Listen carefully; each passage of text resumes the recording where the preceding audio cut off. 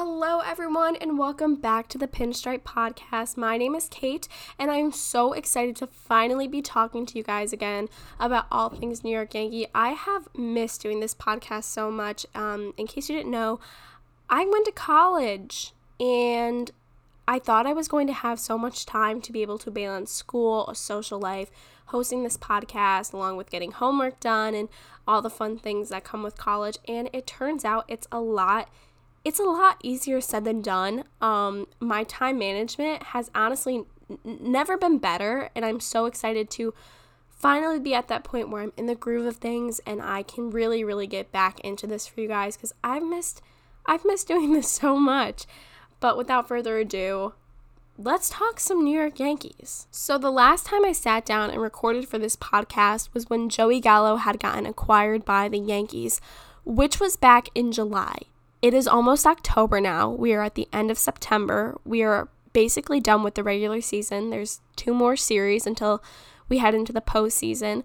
So I've missed a lot, and there's so much to cover in that time, and I just can't cover it in 10 minutes in this 10-minute podcast. So we're just going to jump ahead to the Red Sox series that took place just a few days ago. So the Yankees headed down to Fenway Park to play a 3-game series against the Boston Red Sox, and I could not have been happier with this series. This was an incredibly important series for the Yankees. Obviously, the Yankees and the Red Sox are neck and neck for the wild card position. They're both in the spots. As of now, it's just the matter of fighting for home field advantage. Not only was I hoping for the Yankees to win, not only did they win this series, they swept this series, which I was not expecting. They won the first game 8-3, they won the second game 5-3, and they won the third game 6-3. Winning in Boston is massive for them. That's a huge advantage for them. Not only do they win against the Red Sox, who are most likely going to be the competitors in the wild card run, but they won at Fenway Park in front of huge crowds where the pressure has never been higher for them than it has been this series. Looking into the series, I think it's safe to say the star of the series was Big G, Giancarlo Stanton. His numbers this series were absolutely phenomenal. Over the course of the 3 games, he had a batting average of 275. He had 10 runners batted in, and he had 3 homers. He had 1 homer per game. In this series, the Yankees scored 19 runs, and Giancarlo Stanton was responsible for 10 of those runs scored. That's easily the best baseball we've seen from Giancarlo's entire season. This is the best series we've seen from Giancarlo's entire series, and he came up huge in a massive series where the stakes are really high for the Yankees. Giancarlo Stanton pulled through. He carried this team on his back for this series, and he really showed us what he's capable of, and I really hope he can keep this momentum up into the next 2 series and hopefully into the postseason. Looking back at this series, I really don't think there's a way you can be upset. The hitting looked great. Giancarlo was obviously a very big role in this. The bullpen looked great. The pitching looked great. The bullpen's been looking pretty solid. You look back to the Rangers series as well. The bullpen was pitching phenomenally. The best bullpen pitching we've seen since the season started. And the offense during the Red Sox series was huge. And they credit all of this, believe it or not, they credit this success and this good luck to their pet turtle. Yes, I know what you are thinking, a pet turtle. Yes, the Yankees have a team pet turtle. Its name is Bronxy. It's a little turtle. It lives in a little glass aquarium, and Nestor Cortez got it for the team, and the team just really seems to enjoy it. It roams freely around the clubhouse. They said in an interview, the turtle just kind of roams around. It just kind of hangs out in the clubhouse. And they're convinced that this turtle brings them good luck because this is the first time Bronxy's been on the road. He came with the team to Boston for this series, and they played phenomenally in Boston, and they're giving the credit to this turtle. I don't think in a million years, if you had told me the New York Yankees, the 2021 New York Yankees, would have a pet turtle that brings them good luck, I would have laughed in your face. I think a lot of people wouldn't have taken that too seriously, but they have a pet turtle named Bronxy that they let just like roam around in the clubhouse, and they think it's their good luck charm.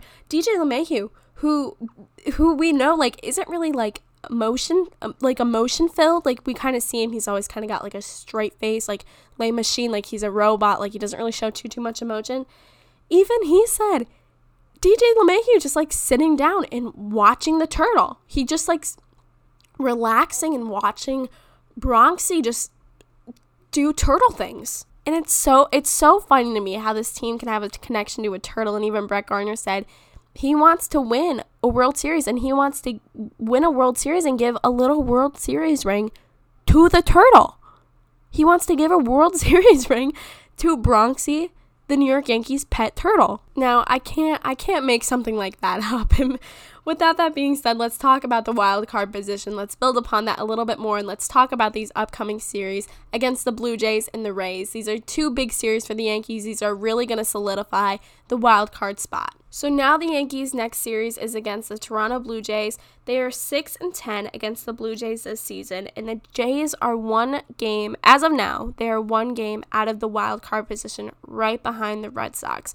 So once again, this is a really, really another big series for the Yankees. If they win this series, then they're in really good standing for the wild card. Once again, they'll probably hold on to home field advantage. If they lose this series, not only could the Red Sox then bump up to home field advantage, but the Yankees could also get knocked out and the Blue Jays could bump up into the wild card spot. So for night one of the series, we're going to see James Tallien on the mound. For the second game, we're going to see Garrett Cole on the mound. And for the third game, we're going to see Corey Kluber on the mound.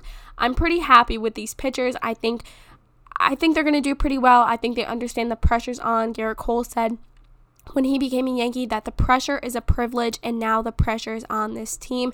And I hope, I cross my fingers, after the way that they performed in Boston and after the way that they performed in Texas, they will be able to carry this momentum. I think they know they're down to the wire, and it's really, they can't mess around anymore.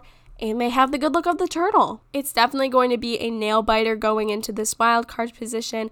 The Yankees have a tough stretch of the Blue Jays, and then they go and play the Rays. The Blue Jays, on the other hand, have the series against the Yankees, and then they go and play the Baltimore Orioles, and the Red Sox play the Baltimore Orioles, and then the Washington Nationals. So I'll say the Yankees probably have definitely the more competitive end of the stick. It's going to be really interesting to see how the Red Sox and the Blue Jays do. I'm definitely a little bit nervous about this. I would like to say I feel 100% confident that they are going to keep this home field advantage spot, but the Rays are a competitive team. We've seen what they can do. Kevin Cash is a good manager. He knows how to manage his players. He knows how to manage the pen and the pitchers, and I'm going to get nervous. I am going to get nervous, and I think it's going to be a really, really competitive couple of weeks for the Yankees fans and the Yankees players. I think it's going to be a really couple of some nerve-wracking weeks watching what's going to go down. So with that being said, I hope the Yankees can keep up the momentum that they've been keeping through the Rangers and the Red Sox series. My fingers are crossed.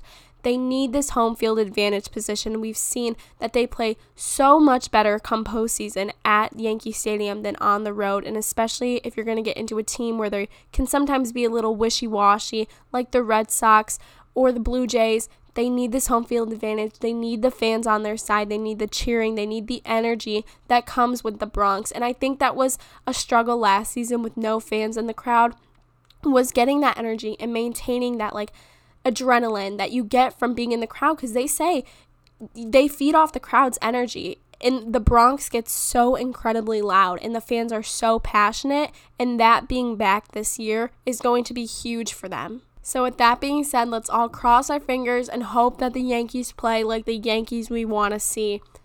Thank you so much for listening to this week's podcast. I've missed doing this podcast so much. I'm so excited to finally be getting back into it. I've finally gotten a grip on how this whole college thing works and how to manage my time a little bit more. So you will be seeing more frequent, more updated podcasts, more activity coming from me in the future, and I'm so excited to get back into it. I know I've said it before, but I really am just excited to get back into it. So with that being said, thank you so much for listening. I can't wait to talk to you guys soon. Follow me on Instagram at the Pinstripe Podcast. Leave some comments, DM me with what you'd like to see, what you think I can improve on. I'm always open to listening to your ideas.